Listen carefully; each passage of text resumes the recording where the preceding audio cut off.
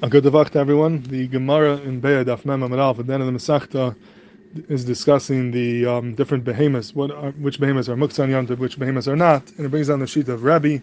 Rabbi says Elu ve'elu baisis hein, and midbarius, the ones that are muktzah, are the ones who go out to the fields and they don't come to the yishuv. Lo b'mais chama v'lo b'mais hageshamim. So Rabbi has an opinion about behemoths, which ones are considered muktzah and which ones are not. And the Gemara's B'daik from here, the Rabbi must hold of muktzah because he's telling us which behemoths are muktzah on Yom Tov. The Gemara asks a kasha that we find in a different place. The Gemara in Shabbos brings down the Reb Shimon, the son of Rebbe, asked Rebbe Yoshaila, what is the din by patzili tamara according to Reb Shimon? Patzili tamara, some types of dates that do not ripen on their own on the tree. They take them down and they put them in certain type of kalim to try to cause them to ripen through this keli.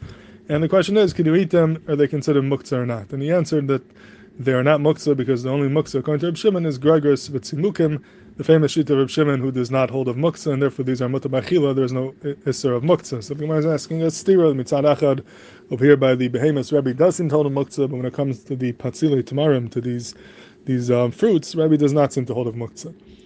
And the Gemara goes on to say a couple terutzim, but the Marsha over here asks a very stark kasha. He says he doesn't understand the whole kasha of the Gemara. Why is this a kasha? It's true that by us Rabbi says that he holds a muktzah, but over here, when we're talking about the behemoths, we're talking about on Yom Tov. The Gemara of Patzili Tamara is a Gemara in Shabbos, and we could say very simply that Gemara is talking about Shabbos. So maybe when it comes to Shabbos, Rebbe does not hold of muktzah, and when it comes to Yom Tov, Rebbe holds of muktzah. This is exactly what the Gemara says in the beginning of the Masechta and Daf Beis. Rav Nachman said at Teretz that the Tana holds of muktzah. The muktzah is asar on Yom Tov, but muktzah is not asar on Shabbos, and the reason is because Shabbos is chomer, and we're not afraid of zilzal. Mashenkin Yom Tov is more kal. People will be mezalzel, and therefore one could hold the muktzah is asar on Yom Tov and not on Shabbos.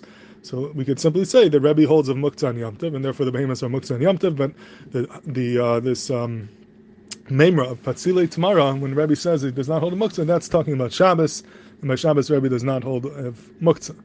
So there is a minig in Klai, so to when you make a hadron, you finish the Masechta to Mekasher in the end of the Masechta to the beginning of the Masechta, and over here the Marsha did the job for us. He very beautifully connected this last sugya to the first sugya, that through his kasha, the kasha is, if the Gemara in Daf Beis says that it's possible to hold a muktzah on Yom Tov and not on Shabbos, so it's very difficult to understand the Gemara's kasha over here. We have a stira in Rebbe, maybe on Shabbos Rebbe does not hold of muktzah, and on Yom Tov he does. That's the kasha of the Marsha, and that's the kishur between the end of the Masechta and the beginning of the Masechta. The question is, what's the teretz? So what is the teretz of the kasha of the Marsha? So the Pnei over here says a beautiful mahalach to answer the Marsha, and he says like this. He says, B'emes, if you look in Rashi seems to bavar in the kasha of the Marsha. He answers the kasha, because Rashi says, B'dibra mascho patzili tamara. I'm sorry, the next Rashi, the Ramascha Ma'u, he says, Ma'u lachem em b'Yom Tov. Rashi learns that this case of Patzili Tamara is going on Yom Tov, not on Shabbos. So right away Rashi says, no, this is not talking about Shabbos, so don't try to tell me maybe this is only on Shabbos, and that's why he doesn't hold a muktzah. This is clearly going on Yom Tov, and he's coming to say not to answer like the Marsha. But the question is, where does Rashi get that from? What hechach does he see? What proof is there that this is talking about Yom Tov, not Shabbos? Maybe it is talking about Shabbos. You don't have a right to ask a kasha assuming it's talking about Yom Tov. Let's simply say it's talking about Shabbos, and there'll be no kasha. So the question is, what is Rashi's hechach that's talking about Yom Tov? So the Pnei Yeshua says like this. He says Rashi's hechach is very simple, because we're talking about patzili tamara, which are types of fruits which are not fully ripened. They didn't have the Gemar Malach yet. And we saw earlier in the Sugya Nafla Mandala, Rashi says that it's not the derech to take off Chumas and Maisus before the pears come to the Gemar Pri, before they're fully ripened. So at this point, the pashas would be the Chumas and Maisus were not taken off. So if they're not taken off, so during the week, one could eat for them, because you're allowed to eat arai before Chumas and Maisus are taken off. But on Shabbos, you cannot, because on Shabbos, we saw in the Gemara earlier in Nafla Mandala, that Shabbos is kaveya, Lagabi Chumas and Maisus, that has a chashivas, is a mitzvah of Enig Shabbos, and the Suda Shabbos is kaveya, that you can't eat from it arai before you take off Chumas and Maisus. So Zak the Pnei Yeshua, that was Rashi's hechach. That's how he knew that this memra of Patzili, Tamar Reb Shimon, must be talking about Yom Tov and not Shabbos, because it sounds like from the Gemara that the only question is it muktzah or not? If it's not muktzah, you could eat it. But the problem is, how can you eat it even if it's not muktzah? You didn't take off maisus, and you can't eat achilas arai because Shabbos is kaveya for maisus. So Zak the Pnei Yeshua, that was Rashi's hechach, that this must be talking about Yom Tov, not on Shabbos. And on Yom Tov, you're allowed to eat achilas arai without taking off maisus, because Yom Tov is not kaveya for maisus, only Shabbos is. Shabbos is any Shabbos, and Yom Tov there is no din of any Yom Tov. And that is how Rashi knew they were talking about Yom Tov. And Mimela answers the Marsha's kasha. You can't tell me this is talking about Shabbos. If it would be talking about Shabbos, then you can have a big issue over here. You're not allowed to eat these without taking off Chumas and Maisus. Must be talking about Yom Tov, which is not kaveya for Chumas and Maisus, and therefore the Gemara has a kasha and doesn't say the teretz of the Marsha. Ad kan is the teretz of the Pnei Yeshua.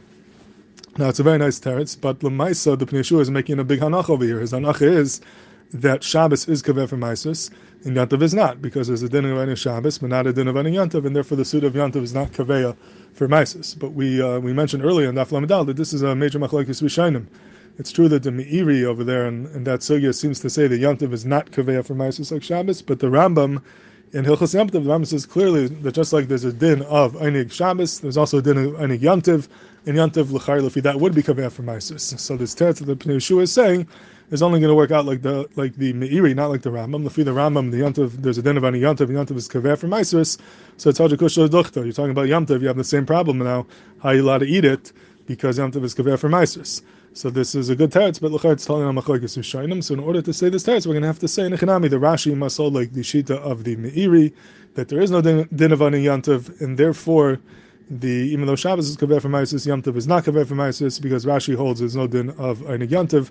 That's what you have to say lefi the Pnei Yehoshua and Rashi. And I believe in Kenim Advarim we can point out that Rashi is going l'shitase, because if you take a look at Rashi earlier on Daf Lamed Zayin and Aleph, I think it's Mavor and Rashi. The Rashi tak holds that there is no din of Einig Yantav. Rashi di b'maschel ato tilto lav tzarech haitzahi.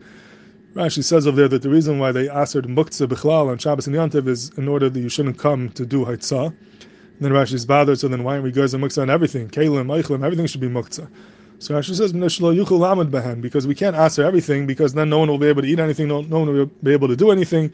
They can't survive like that. Levatel Einig Shabbos v'Simchas Yom Tov. They couldn't do answer everything, because then they're going to be mevatel Einig Shabbos and Simchas Yom Tov. So therefore they weren't guys muktzah on Kalim and Eichlim. So Rashi is very careful with his lashon to say that they couldn't be mevatel the Einig of Shabbos and the Simcha of Yom Tov. Why does Rashi not just say simply they didn't want to be mevatel Einig Shabbos v'Yom Tov? Why does he say Einig Shabbos and Simcha Yom Tov? It's pretty clear that Rashi is going out of his way to say that there is no din of Einig Yom Tov. So on Shabbos they're concerned with Einig Shabbos, but Yom Tov there's no din Einig. They didn't want to be mevatel the din of Simcha Yom Tov. But din of Einig Yom Tov there isn't on the Einig Yom Tov. There isn't on Yom Tov. There's only a din of Einig Shabbos, not a din of Einig Yom Tov. The Chaim can make this take in Rashi.